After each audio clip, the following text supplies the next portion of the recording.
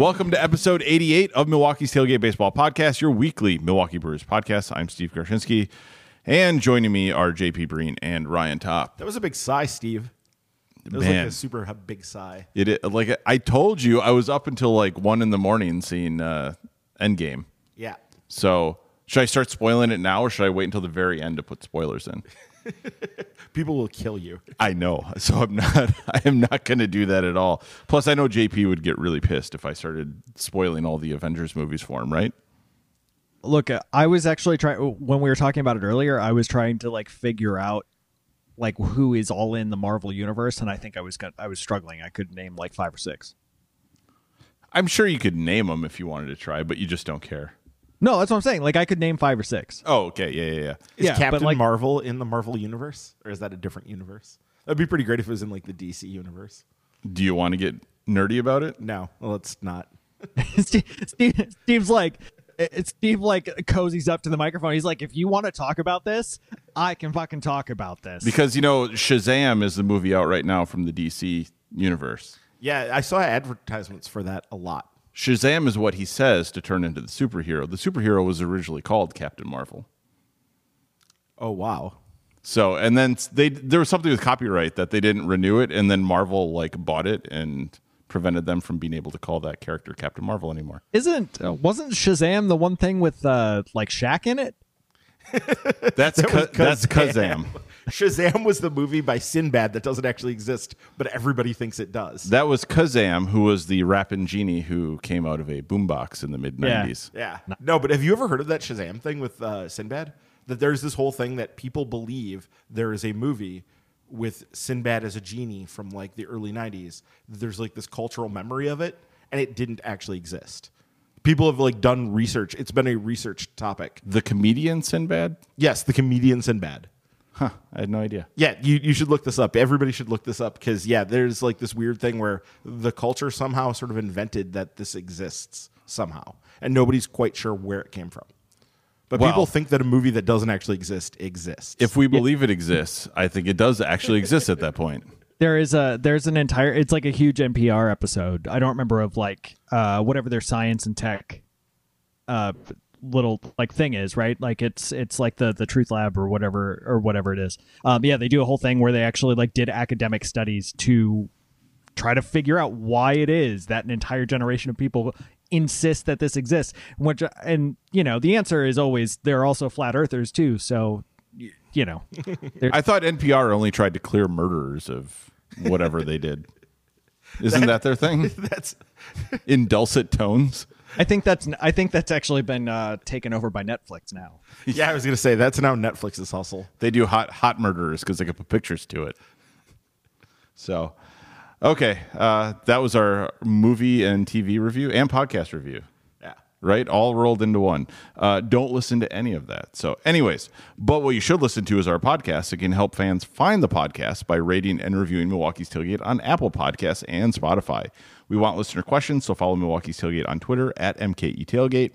Email questions to milwaukees.tailgate@gmail.com or follow our Facebook page. You can also follow the three of us on Twitter, and you'll find that in our Milwaukee's Tailgate Twitter bio. And finally, if you'd like to support the podcast, you can visit patreon.com/MKE Tailgate. Our M&B and Ball and Glove patrons receive the monthly Minor League Extra podcast.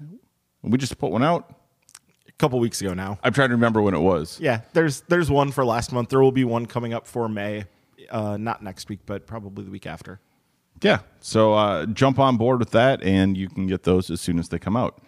Milwaukee's Tailgate is sponsored by Carbon 4 Brewing and their English style malt bombs and perfectly balanced hop grenades. You know them for the great beers like Dragon Flute, Block Party, and their flagship Fantasy Factory IPA. May 4th is the Great Taste of the Midwest ticket sale extravaganza. Ryan, you going to get those? I'm working on it. You going to be in line? You going to be in line for that?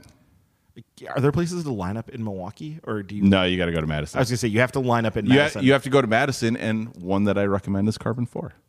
Oh yeah, that's right. They have stuff. Which is why I brought it up. Yeah, and they generously gave me a ticket last year, which was amazing. So. They did. So check that out. Also, that day is May the Carbon 4th be with you. Wow. So yeah, they're doing the you can wear Star Wars costumes that day and come down to the brewery, which means that you're gonna have lines of people who are there for a massive beer festival and those tickets, and also Star Wars nerds in costumes. To be clear, we're not ragging on Star Wars nerds. We're Star Wars nerds. We grew up with it, so yeah, we can't really rag on it. Yeah. So I don't know how intermingled that'll be. If they're going to be two separate lines or one, just line of people. Commingled line. Yeah, commingled brewery line. So anyways, check that out. Carbon 4 is featuring a special Welcome to the Dark Side flight that includes Valorium's Goldmine Peanut Butter Stout, Lars Owen Dunkelbach, Night Mall Smoked Porter, and the brand new Dark Sidious Black IPA. The Smoked Porter is back. It's Night Mall.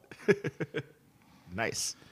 So yeah, go there, get that flight of beer, wearing your Star Wars, costumes, and trying to get Great Taste of the Midwest tickets.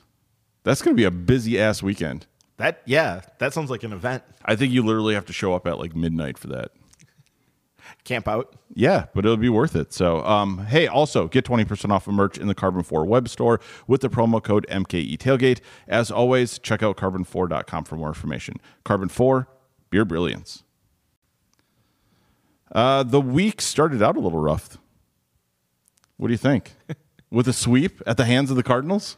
Yeah, it brought them back to 5-5 with the Cardinals for the season, which I was going to say, with the way it started out against the Cardinals, it seemed like, we got their number this year. Well, 3-1, and then taking 2 out of 3 in the second series, and then getting the sweep. I really do wonder if the Cardinals are the class of the division. I mean, if that's really, I see that you put that in the rundown. I did put that in the rundown. Okay, do you really think this? Do you think the Cardinals right now are the best team, or do you think over 162 games the Cardinals are the best team? They seem to have less fundamental flaws in their setup. I think they have the better balance of pitching and hitting. I mean, their lineup is ridiculously good. It is. I think we got a false impression of Ozuna a little bit from last year.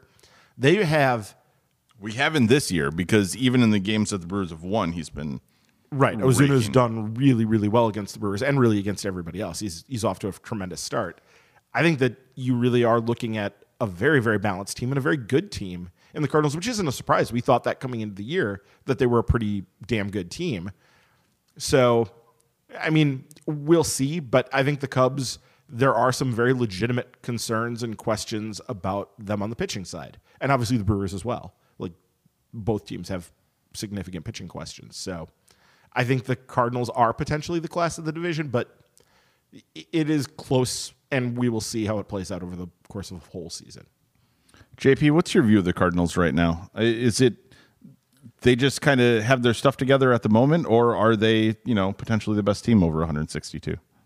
Yeah, I think they're probably the best team over 162. I feel pretty comfortable saying that at the moment. The reason is, ironically, I think the reason is depth. I think the Cardinals have a good offense, right? Brewers have a good offense.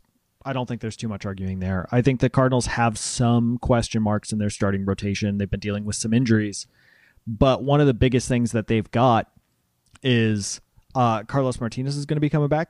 Alex Reyes isn't even up yet.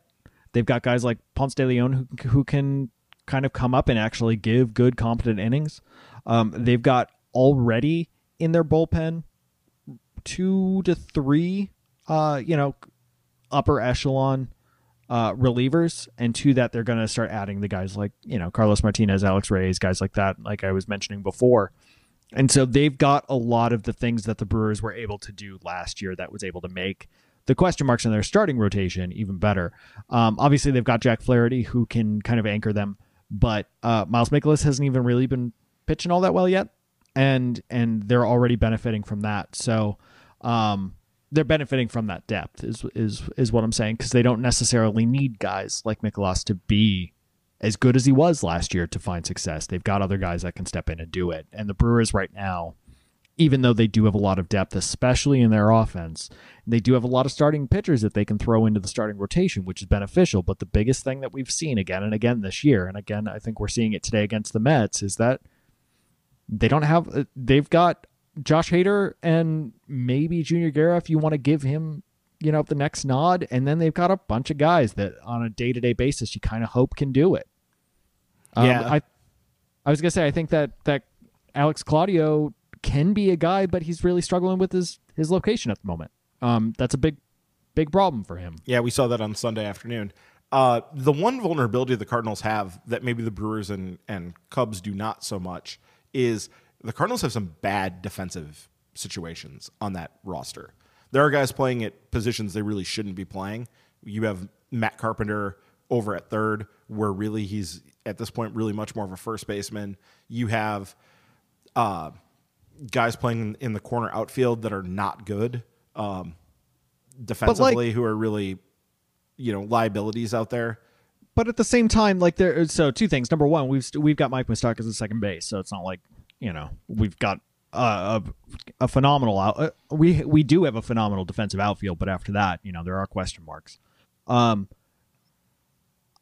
They also don't have they don't have great shortstop defense. They don't have. That's fine, and I'm not arguing that point. But I'm going to ask: does that really matter that much? I think it matters a little bit in a tight race, which I still think this is going to be. I think that does end up mattering. But I mean, and we've also seen the 2016 Cubs had a great defensive team that elevated them that season. They won the World Series. The Brewers last year relied on really great defense, behind a pitching staff that wasn't fantastic by any means. Right. So I don't think it's something to overlook and dismiss completely, but yeah, it'll be interesting to see how that plays out over the course of the season. At the same time, when you do look at it and say the Brewers have massive question marks in their bullpen right now, and still, frankly, have question marks in the rotation, though we can actually see a light at the end of the tunnel there. I mean, I would much rather take an average to below average defense than I would a bullpen that I just don't understand what's happening in it. Yeah, it'll be interesting to see how the bullpen shakes out. They just got Jeffress back, and I think everybody's kind of looking at his velocity at the moment and thinking that's probably not quite what they need at the moment. But I want to go through the starters for the St. Louis series real quick. We had Hauser starting in the first game. He got knocked around a little bit. Zach Davies was all right on Tuesday. His roughest start of the year, though, so far. Well, in terms of giving up runs. Yeah, he went 4 2/3. He only gave up 2 earned runs. Oh, it was that low. Huh. Yeah, okay. But it wasn't a very efficient start, so he didn't get deep, which, again, we have a bullpen now that have they pitched the most innings in baseball at the moment? They're up there. Yeah, they're close. It depends on where they stand after today. So even though Davies didn't give up a lot of runs, he didn't get deep into a game for a bullpen that basically needs a seat. And then Chacín had another rough start against the Cardinals. So I guess, until these young guys like Burns and Peralta work their way back, or we start getting, Nelson worked back in the rotation, is this just going to be a complete patchwork for the time being? It's not as bad as it appears. I tweeted out this week a little something about the fact that if you looked at what the Brewers, they have faced such good offenses so far this year. If you look at the Dodgers and the Cardinals, were number 1 and 2 in the NL in terms of run scoring when I did this earlier in the week. I haven't updated it, but are you going to do your math for everybody? And then the Cubs, they'd also played for 3 and they were third. You are looking at a team that has played the vast majority of their games against elite offenses, not just good offenses, and they're seeing these teams 2 and 3 times. So their pitchers are being exposed to the same Cardinals hitters. It's not just you're facing good hitters, you're facing the same Cardinals hitters 2-3 times in a short time period. Yeah, but doesn't that work the other way for the Brewers hitters? It does, and the Brewers offense has been relatively good. That hasn't been a problem. I'm talking about why the pitching has been as spotty as it has. If you look at the teams they have played damn good offenses, and it is exposing them to, I think, some bad numbers that aren't necessarily fully real. But you're the thing seeing is, an exaggerated version. Coming into the season, we talked about how deep the National League was. I mean, so to say, oh, they're playing all these good teams, Hold next to each on. other. It's not just that they're playing good teams; they're playing elite offenses over and over. They played 7 games against the Dodgers. They've played 10 against the Cardinals. Yeah. Those are the 2 best offenses in the National League. Are they elite, or is the Brewers pitching just not good enough? Well, and that's why they're elite offenses. Those teams have been killing everybody else. So I don't know. I mean, you're talking about those teams are number 1 and 2 if you take the Brewers out of the equation.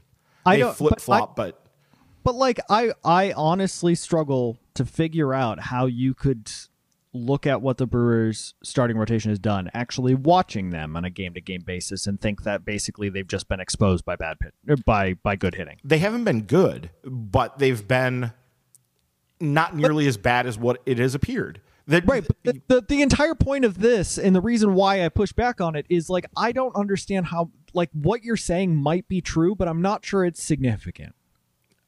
I mean, looking at the number of games that they have played against those teams is overwhelming. It's overwhelming their schedule so far this year. But you're also drawing drawing a conclusion from an extremely small sample size when you take the Brewers out. When you're saying, well, look what they did against other teams. You're looking like at a week's worth of games for these teams. They have played 20 of their 32 games or whatever it is. They've played 20 games against the top 3 offenses in the National League. So what you're saying is they might still struggle, but not struggle this bad. So no, what I'm saying is that what a lot of the depth of the struggles and how bad it looks is being driven by how bad the team is. I understand that. Or, being driven by how tough the schedule has been, not how bad they actually are. I'm asking for what the conclusion, what the takeaway is, not the fact that they've been facing really good offenses and therefore, it makes sense that they've struggled. I'm asking, are you suggesting that they're actually a probably league average starting staff who's just been exposed by playing really good offenses, and that we should expect a pretty big improvement, or we should just expect them to not be as bad as they have been, which again, I don't think that doesn't, it's like I don't know what to do with that, nor do I know what that really means. You're talking about this though, and I mean, against the Mets, they gave up 2, 6, and 5 runs, and now they went 2 and 1 against the Mets. Mm-hmm. Yeah, 2, 6, and 5 runs. That's not that out of the range for what they were doing against everyone else.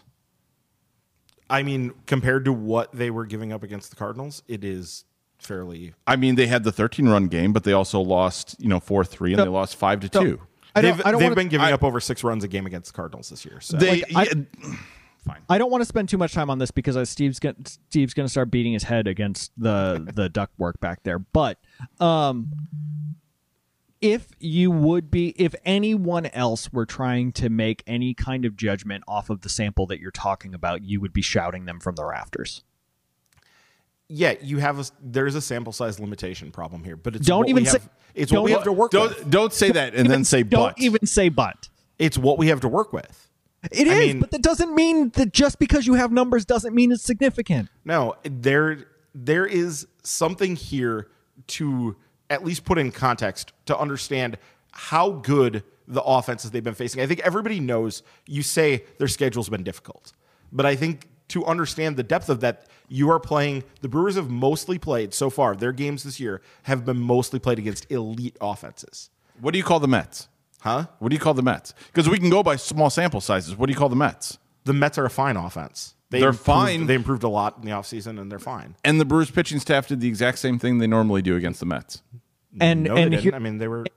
They gave up 4 runs a game? Yeah, against the Dodgers in LA, they gave up 5, 1, and 7 runs. Yeah, actually against the Dodgers, the Brewers were better against the Dodgers than they were against anybody else. They had a really good run against the Dodgers this year, pitching-wise.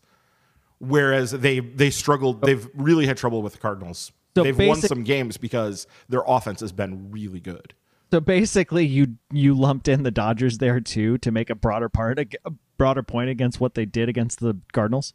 I'm looking at the entire thing. I mean, I'm trying to. You're ragging on me for giving you a small sample, and I'm trying to expand the sample size. Like with bad data, just because you add a bunch of small samples together doesn't make it anything significant. Okay, that's what I'm saying. The point is that they have faced incredibly good offenses that have been scoring a shit ton of runs against teams that aren't the Brewers as well. That was the whole point of looking up what those teams are doing. They have scored a shit ton of runs outside of what they've done against the Brewers. Hold on. They've been facing really, really good offenses. And I'm trying to give some sort of a perspective to this where people can see that, like, that is skewing the numbers. It is how much it's skewing the numbers, how much of this is really what they are and what they're going to be for the full season, and how much of it is like this is the competition they've faced, is yet to be determined. Nobody can know exactly what that is. What I'm pointing out is that it really is a significant run of offenses they face. This is really good offensive teams. This is why I call you the OPS of mathematicians, because you just take random numbers, smash them together, and draw conclusions. So, but the last part I want to say on this is you could have literally just said the Brewers are probably not going to be this bad offensively because they've played really good offenses, and everybody would have said, yeah, that's true, but not interesting, and we all just would have moved on. Like, anybody who's trying to argue that they're going to be this bad over the course of a season because of like what they've done in 30 games isn't worth listening to in the first place. Well, there's a lot of talk going on because it's gotten to be a month now, and normally a lot of talk. Normally, at this point in the season, you've had a schedule balance out. Put the Twitter machine away.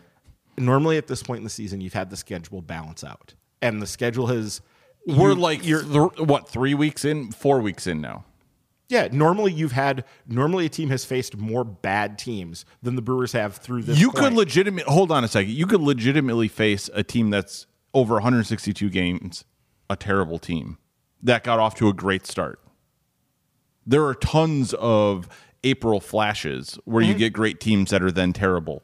So to say somehow a schedule has evened out over a month is just an insane thing to claim. No, what I'm saying is that normally you don't have a schedule that favors in 1 month playing this many elite, not just really good teams, but specifically really great offenses. Okay. So anyways, we're going to move on this. The Brewers went out and tried to fortify their starting rotation by signing Gio Gonzalez to a $2 million guaranteed deal. He's got a couple incentives. I don't know. There's a bonus point system. Yeah, there's a whole bonus point system in here where basically... Does anyone care? No, we're not going to spend any time on this because who cares? Well, the thing is, he is rewarded for starting, and that's why he came to the Brewers was because... Is there a salary cap? He wants to start. So if he makes as much money as possible, it doesn't matter because there's no salary cap. It's not going to prevent them from doing anything. So, JP... what does Gio Gonzalez bring to the rotation now that, the Yankees said you're not good enough to make it out of AAA, but the Brewers said you're going to make your first start, 2 days after he was signed? Well, I mean, they had him signed, Wednesday, but officially it wasn't until Saturday. Sure. So what does he bring, JP? I mean, we saw him last year, but this year he is coming in as a starter, not a guy that they're going to, maybe swing out of the bullpen.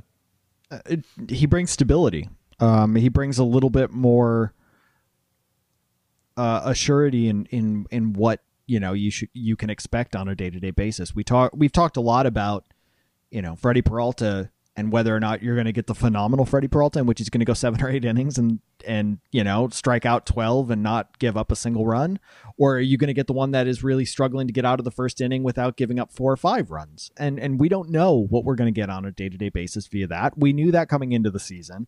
There was some thought that because he had such a good spring that he was going to be able to find some consistency, but it's the issue of why throughout the entire offseason we talked about on this podcast, and people who didn't listen to it can go back and listen to it, and people who did probably forgot because you should forget most things that we talk about.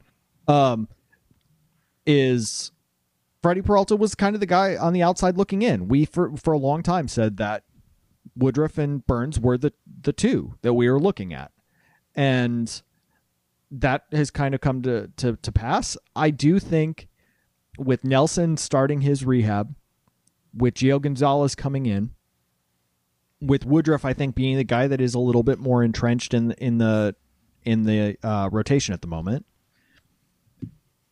As much as I don't necessarily agree with it, nor do I necessarily know that this is what they're doing, but things are getting set up to be able to say Corbin Burnes, you can go back into the bullpen to try to solve the bullpen issue. Yeah, that was going to come up in a little bit. We had questions about that. Do you think that is what they're aiming for at the moment? I don't know, but if I were an organization trying to allow Corbin Burnes to move to the bullpen, I would need another starting pitcher.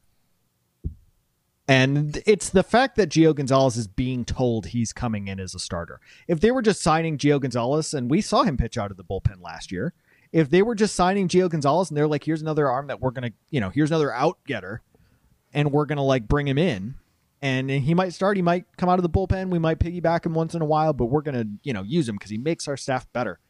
That's one thing. It's another thing to say you're starting and bringing him in, and Zach Davies is going to start. Yuli Chassin's going to start, and Woodruff is definitely, out of the three young pitchers, he's the most entrenched.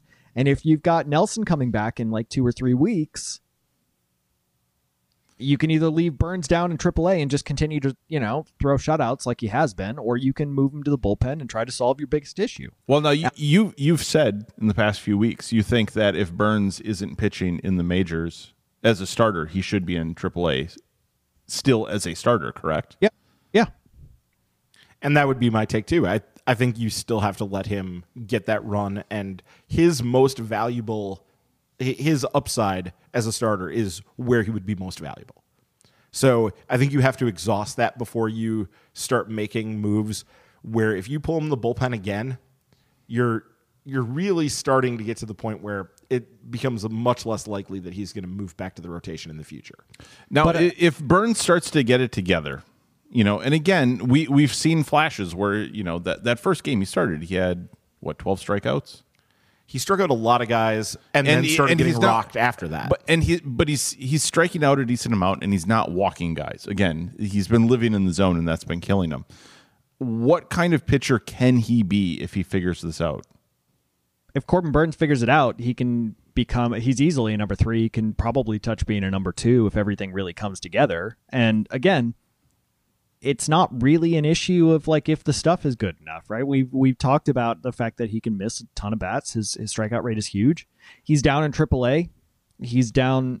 He hasn't given up a single earned run yet in two outings, and he's still striking out over a batter per inning. It's not necessarily. It's not really a profile issue. It's not a repertoire issue. It's the fact that his command within the zone isn't exactly where it should be yet, or it hasn't been, but it has been in the past as well. So for me, again, and you're right to point out that I've said that I think that he needs to be down in AAA starting if he's not, because I think they should develop him as a starter. I'm just trying to understand what they're trying to do. And if you do have issues in the bullpen, you are trying to maximize this year as much as possible. And you sign Gio Gonzalez, and you've got Jimmy Nelson coming back. Everything to me seems to be setting up to have Corbin Burnes come in and pitch in the bullpen. Now, how much of the bullpen issues can be solved by just some of these guys getting longer starts? Because right now, 5 innings is like, oh, this is about where all of these guys are making it to, if they have a decent start. Yeah, you're not getting like 6 or 7 inning starts. Even last year, they would occasionally get that, especially from Chassin, Miley occasionally. They were getting starts like that. They really haven't so far this year. And it does put a stress on the bullpen, and it does expose those guys to having to pitch a lot because they're not getting a lot of time off in between appearances, and they're very often being asked to go more than 1 inning. Well, and we saw what happened when Josh Hader got an extended break. He comes back, and it's that, lights out high heat that everybody has trouble, yeah, he's making any kind of throwing contact immaculate innings again. Yeah, and he gets that little bit of rest, and it does seem at least to have an effect. So you'd like to be able to do that, and it would be, like you're saying, it would be really nice to extend the starters out a little bit. But I think that even more so than that, like the relievers just need to do a better job of picking things up. I mean, I think we've had some guys have bad runs here and have been getting hit when they get runners on base, have been giving up big shots. Alex Wilson on Saturday night with the trouble he got into and then gave up the home run to Pete Alonso, right? Like, but guys are not getting out of trouble. And Wilson's had moments where he's been fine. Wilson has had moments where he's been fine. Barnes has had moments where he's been fine. Claudio has had moments where he's been fine. But it feels like when they get into trouble, and this has been an issue a lot this year, when they get into trouble, they get hammered. But here's the actual issue when you look at what the Brewers are doing in their bullpen right now. League average walk rate about 9%, right? Just for all intents and purposes. I think we all know a walk rate over 10%, so double digits. Not great. And you've got Josh Hader at 7.7%. That's great. His K rate is over 55%. He's real good. We know that. Jacob Barnes, 10.2%. Jeremy Jeffress, 20%. Alex Claudio, 11%. Jake Patrica, over 16%. Matt Albers, 4%. He's actually been pretty good this year. And Junior Guerra, 12%. Chase Anderson, 9%, but he's been moving to the starting rotation because they've needed some space there. Alex Wilson, 15.8%. Taylor Williams, 13%. Yeah, they are getting hammered when they get into trouble, but they're giving themselves a whole lot of chances to get in trouble because they just keep walking the world. Yeah, it has been. The walks were not an issue nearly so much last year as this year, and that's something that they have to figure out. And I think some of that comes from watching all the balls fly out of the yard. Guys start to pitch a little bit more cautiously and start to nibble and do some of that stuff because balls are flying out. But like Jacob Barnes, we know he has control issues. Jake Patrica, we know he has control issues. Same with Junior Guerra. That's been one of the reasons why sometimes he's pitched himself out of the rotation and into AAA because he can't throw strikes. Alex Wilson, I don't necessarily know his past history, but Taylor Williams, we know he has issues in terms of walking guys. Like none of this is new. None of this is unsurprising. It's the fact that in the past you've been able to isolate guys like a Jacob Barnes in the 6th or 7th inning because you've had 3 or 4 guys that were always your lights out relievers. They've got 1.5 maybe if you want to consider Junior Guerra the second lights out reliever this year. He's got a 12% K rate and a 12% walk rate, and his batting average on balls in play is 100. Good. That probably won't last is what I'm saying. And I don't know. It's basically a coin flip, and you're hoping to get to Josh Hader so we can lock it down. Yeah. Is basically what the bullpen is right now. Okay, so I'm going to get to this question from Jason Donlinger on Patreon. He says, which of the young 3, Burns, Woodruff, and Peralta, do you think stay in the rotation or go to the pen or are stashed in AAA as starting depth? With Gio signed and Nelson getting close, there aren't enough spots for everyone. And this doesn't even take into account that Chase Anderson's been effective. And Chase Anderson's, I think, has earned continued starts, at least for a while, in the rotation. I think that is unquestionable at this point. We're going to have to see him fail before he gets moved out. So, but if that's the case, then you're going to have Davies, Gio, Chacin, Woodruff. And so you're saying that Nelson can't, Nelson's going to move somebody else out if Chase Anderson doesn't struggle? I mean, we'll have to see. They might go to 6 for a time. They may decide to do that. That could be a solution to that problem, at least in the short term. We're also acting like pitching injuries don't happen. Right. Pitching injuries or ineffectiveness. They've also talked about managing innings for young starters, and Woodruff is in that group of young starters that they wanted to make sure that they didn't, overexpose this season. So anyway, getting back to Jason's question, I would say Woodruff is the most firmly implanted, obviously, in the rotation. And I think that they're going to continue. Of the young starters. Of those 3, yes. And then I think that, to me, I would still like to see Burns stay in AAA if he's not going to start in the major leagues, at least for a few more months here. If you're going to move him back, I want to exhaust all possibilities before that's done.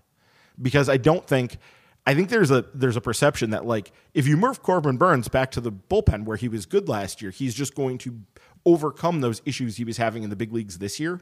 And JP talked about this in a past podcast. It doesn't work that way. He has not pitched as well this year in the rotation as he did last year in the bullpen, and that's not just going to automatically change because he changed his roles. So it does change some things about it. It changes how much he needs to throw those 3rd and 4th offerings. It does change how hard he can kind of attack and go at things. And not having to see guys multiple times can help a lot too, but it isn't a magic bullet. It's not going to magically turn him back into Corbin Burns, what we saw last year. He has some things he needs to work out that he's currently doing in AAA. Well, and there are also some long-term issues that they want to get straightened out as well, because that's not a young Chassin signed through this season. Gio signed to a 1-year deal. We don't know how Nelson's coming back. Yep. So they can't just say, well, all these guys are coming back and we're going to use them in 2019 and totally punt getting any answers going forward. Well, they have to try to thread this needle of you have to be able to develop young players at the same time you're contending if you're going to do what they're trying to do here, which is to consistently be a good team year in, year out.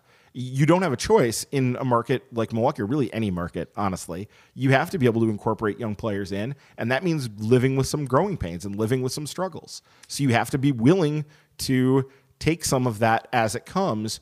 And given that the Brewers are, still over 500, and they've gone through all these issues they've had, and they've had the schedule they've had, they seem to be weathering the storm fairly well. And the trick is going to be when they get to a point when the schedule does soften up. They're weathering it well as long as they're 500 or above. Yeah, I mean, once they get like a game below, then they're not weathering it well. It changes the perception quite a bit. Yeah, JP, Michael Heitkamp on Patreon asks, should the Brewers start to experiment with an opener, and which of the starting pitchers might benefit the most from the use of an opener? Yeah, I think that's actually something to consider. And so I guess the easiest rationale to think about the benefits of an opener is you're trying to minimize the effect, or you're trying to minimize the effect of like the third time through the batting order, right? So basically what you're doing is you're assuming any team that you're going to be facing, they're going to be putting their best hitters up at the top. And so if you throw somebody for the first inning, you're taking the first 3 or 4 guys out of the first time through the order for any hypothetical pitcher that you're going to start for a day. And therefore anyone who's then starting in the second time or the second inning, in order to see the top 3 or 4 guys 3 times through the order, he's going to have to pitch in like to the 8th or 9th inning, right? It's going to have to be their 4th time up for the entire game. So the odds are you're lessening the impact that we know exists seeing a guy for the 3rd time, and you're trying to minimize that specifically for the best hitters in any given lineup. Well, and the other thing that it allows you to do, it allows them to see the worst hitters in the lineup, the guys who are in the 6, 7, 8 spot. It allows them to see those guys 3 times. Well, also, is there a little bit of an ability with using an opener that they can basically use a pretty mid-tier reliever, kind of middle of their pecking order as far as relievers go, kind of get that inning out of the way early? Well, this is what I was wondering. Who is the opener on this? Yeah, who would it be? Is it Jacob Barnes? Well, it's the benefit of the opener is you get a chance to actually play matchups a little bit, depending on who you're going to be facing. If you know that somebody is going to be putting a lot of lefties out there, maybe you go to somebody like Alex Claudio. If you know somebody is struggling with ground ball guys, maybe you go with Jeremy Jefferson in the first inning, right? Like there are a lot of different things that you can do in the first inning. Well, I guess what I'm trying to bring up, though, is you don't send Josh Hader out there as your opener. No, so that's what I'm saying. Is it a way to get, I don't want to say a completely untrustworthy reliever, but somebody who's, again, lower in the pecking order, basically in the lower leverage situation, get them out of the way as well? Yeah, I mean, that's true. The 2 downsides for an opener for me are, number one is if it doesn't work, you're basically sending your starter in a bad situation. Either A, you don't have a clean inning at all, or you're bringing them in already down 3 or 4 runs, which isn't exactly a great time that you want to then be going to your starting pitcher for a while, especially if they're quite good.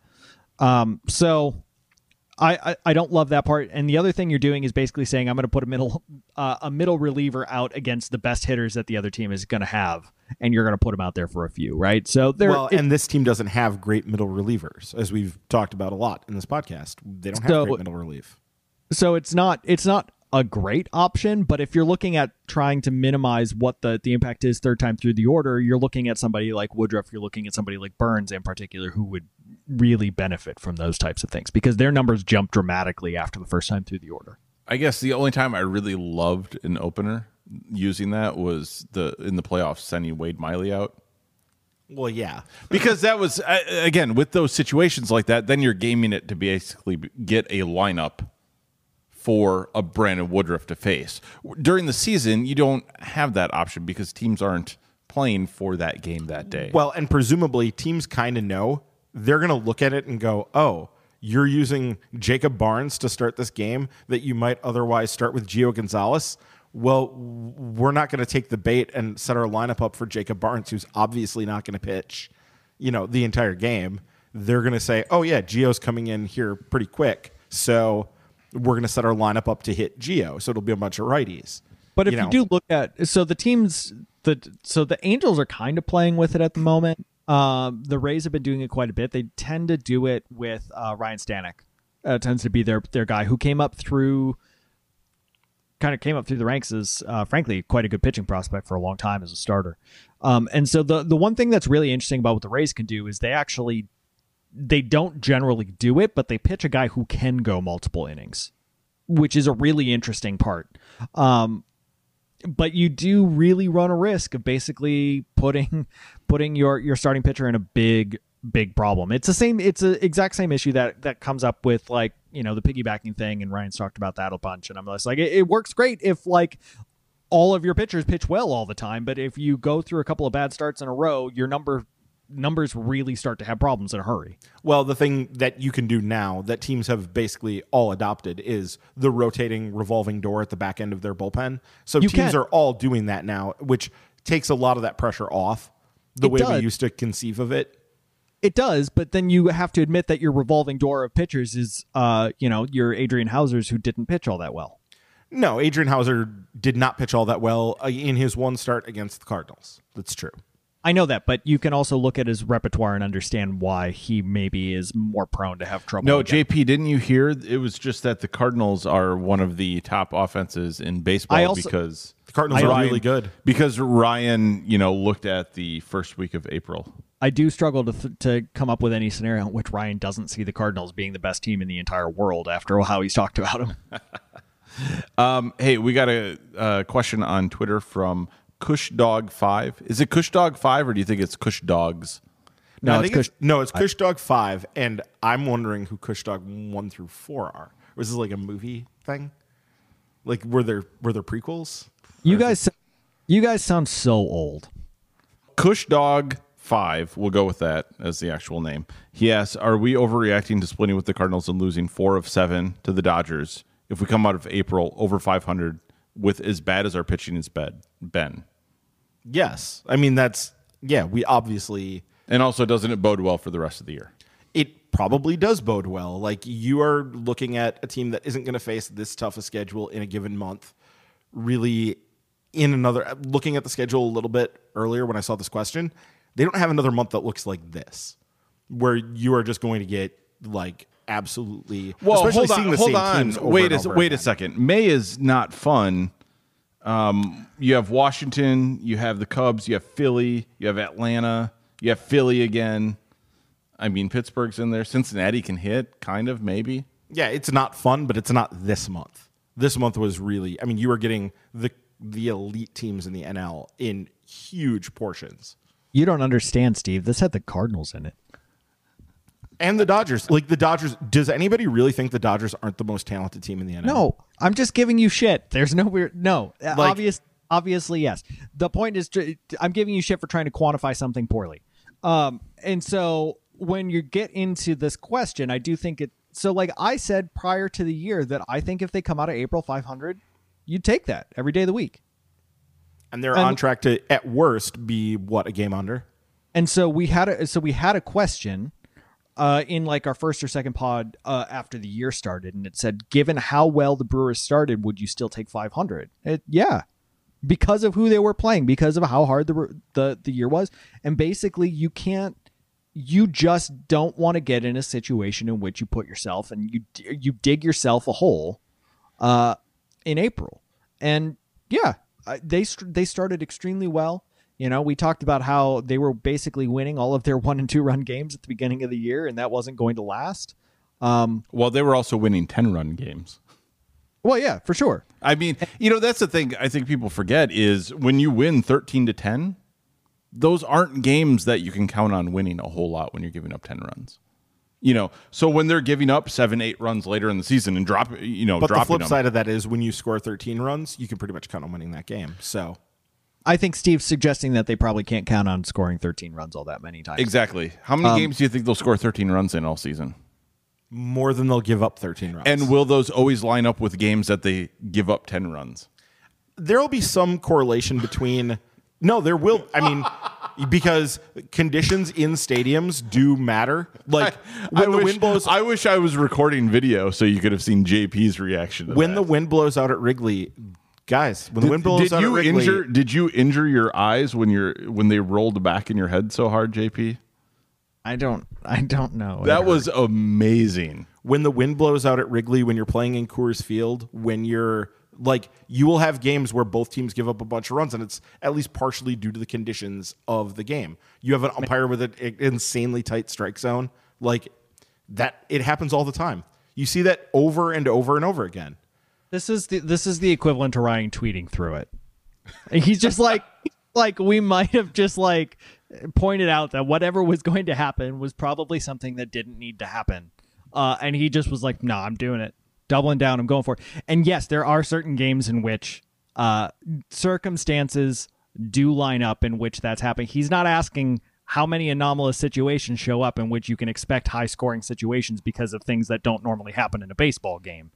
He's asking how many times do you just score 13 runs? And so if you're saying that the only time you score 13 runs are when like there's an abnormal like environmental situation that allowed you to score 13 runs, then sure, but that's not, what ends up happening. That answer almost got you kicked out of here. Great. Almost got you kicked out of here, and you're not even at my house. You just deleted his contact info, right? Yeah, so I do think that if they can get through this part at 500, then you've still got everything to play for. I think the biggest thing that you want to talk about, and this is, like any like major golf tournament or anything like that, you're basically your first 2 days are just trying to not play yourself out of it. And you're trying to give yourself an opportunity to get to the middle parts of the year in which you can strengthen if you need to strengthen. You can, you hope other teams have some injuries, or you hope that your pitching starts to turn around once they've had a chance to get into the season. And you try to get on hot streak like they did early this year, but you try to sustain it a little bit more. And if they can make sure that they go through, and I know month to month is kind of an arbitrary endpoint, but it's an easy way for us to look at it and say, if you can go month to month and not like play yourself under 500 in any month, you'll be okay. Well, because we kind of thought that winning the NL Central this year could very easily be a team in the high 80s, like at 88, 89, 90 wins, just because of how good not only the Central is, but the rest of the NL. Well, hold on. Pacoda said that. Now, I mean, if you asked us, somebody's going to separate from the field. Potentially, it could happen. I mean, if you even with how tight the NL Central can potentially be, I would still guess it's going to take 94 wins to win the division. Meaning that the second place team is going to have 94 or 93 wins? I'm just saying, like, a team that wins the division is probably going to be pushing mid-90s for wins. I mean, yeah, I could see it. I think it's going to be a little bit lower than that, though. I really do. I think it's going to be a little bit lower. You think it's just going to remain packed tight the entire way? Not necessarily tight. I think one of the teams could between the Reds and the Pirates. I swear one of to them God, could I am fall going to back. strangle. Well, I don't care about the bottom of the division. But that's where nobody cares about the bottom of the division. Hold on, but that's where those wins would come from. Yeah, I mean, I think for me, if you're looking at the NL Central, I think it's still, I mean, frankly, it's a crapshoot. You've got a lot of talented teams. You've got 4 teams that you could conceivably see make a wild card push, if not, a conference championship push in the National League East.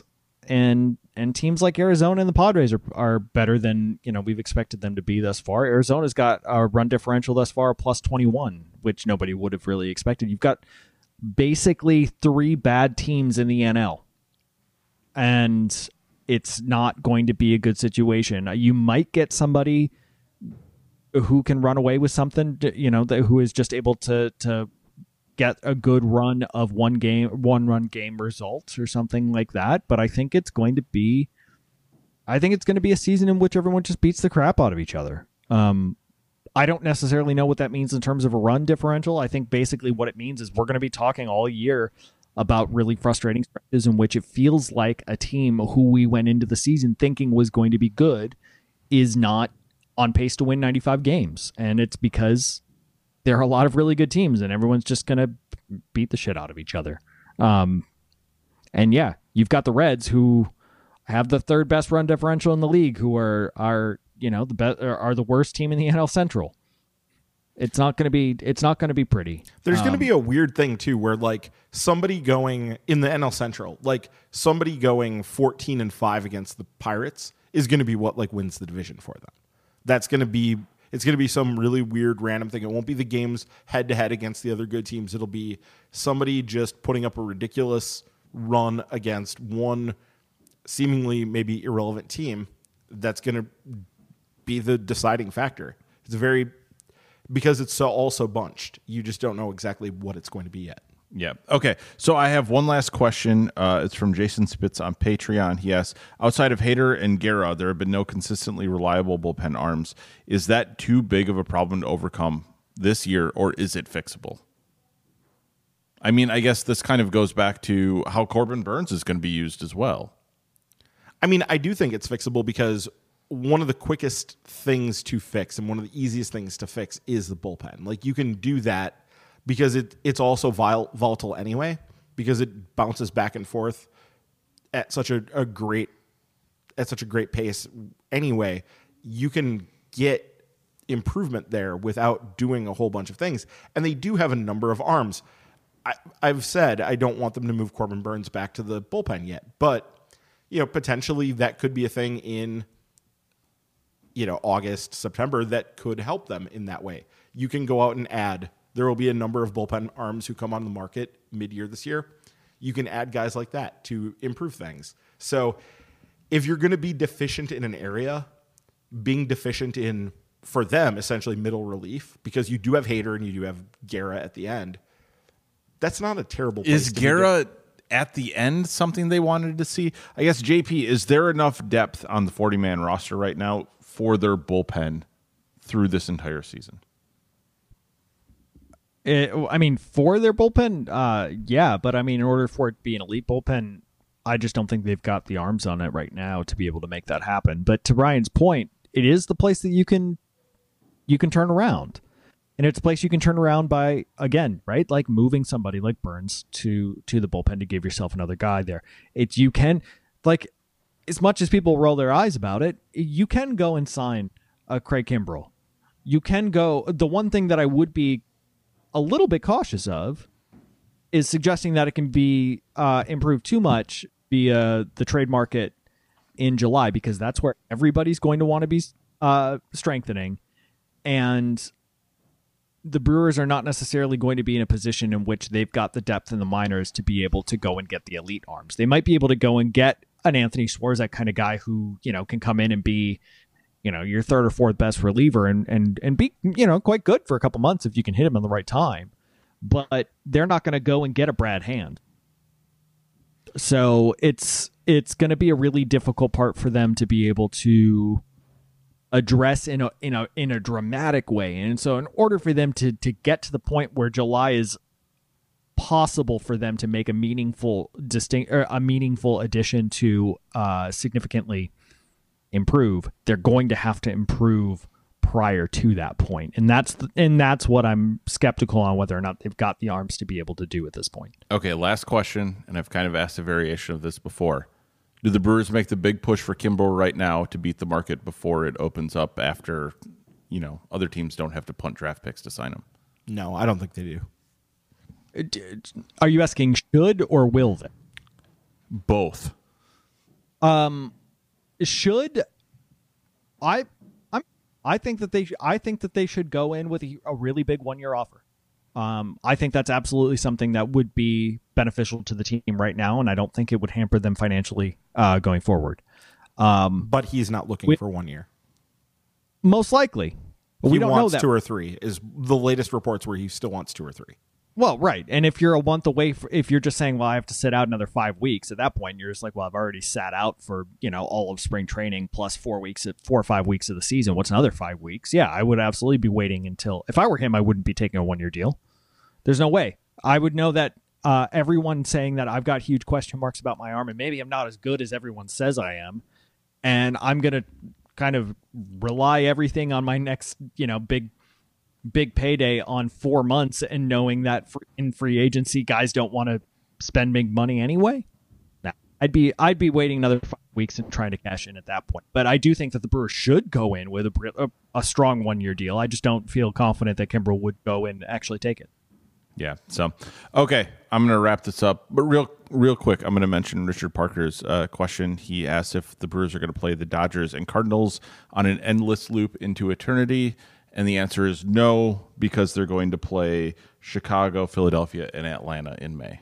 Right, and we don't see the Dodgers at all until the playoffs. So we got that to look forward to. And then don't see the Cardinals until August, right? I believe that's when the next Cardinals series is. So at least those teams have shuffled off. Now it's another set of good teams. Basically, we need it to be June before we can kind of go, oh, this will be maybe a little more forgiving. The series against the Marlins, if they don't just go out and score 40 runs and shut them out every time, it's going to be when the Marlins are hot too. Yeah, it's going to be when the Marlins are hot, and it'll just be soul crushing agony at that point. Okay, so hopefully next week isn't quite the soul crushing agony when we reconvene for this podcast, right?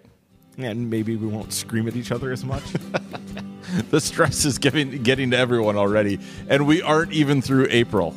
We're doing our old man yelling. It is old man yelling. We got a 40-year-old over here, so piss off. First one of the group. I was gonna say it is old man yelling because I'm not sure how many people sustain a podcast for this long, other than middle-aged men. we have to have quite the ego to be able to do that and keep doing it every week. So, but we appreciate everyone who does listen. So come back again next week. And don't forget, you can join our Patreon by visiting patreon.com/MKE Tailgate. Patrons at the M&B and Ball and Glove levels receive the monthly Minor League Extra podcast. As always, follow us on Twitter at MKE Tailgate. You can also submit questions to milwaukees.tailgate@gmail.com or through our Facebook page for Milwaukee's Tailgate Baseball Podcast. Don't forget to subscribe to the podcast on Apple Podcasts, Spotify, Stitcher, Overcast, Pocket Casts, and wherever else you listen to podcasts. You can also leave reviews, and that helps people find the podcast. Thanks for listening, and look for us again next week on Milwaukee's Tailgate.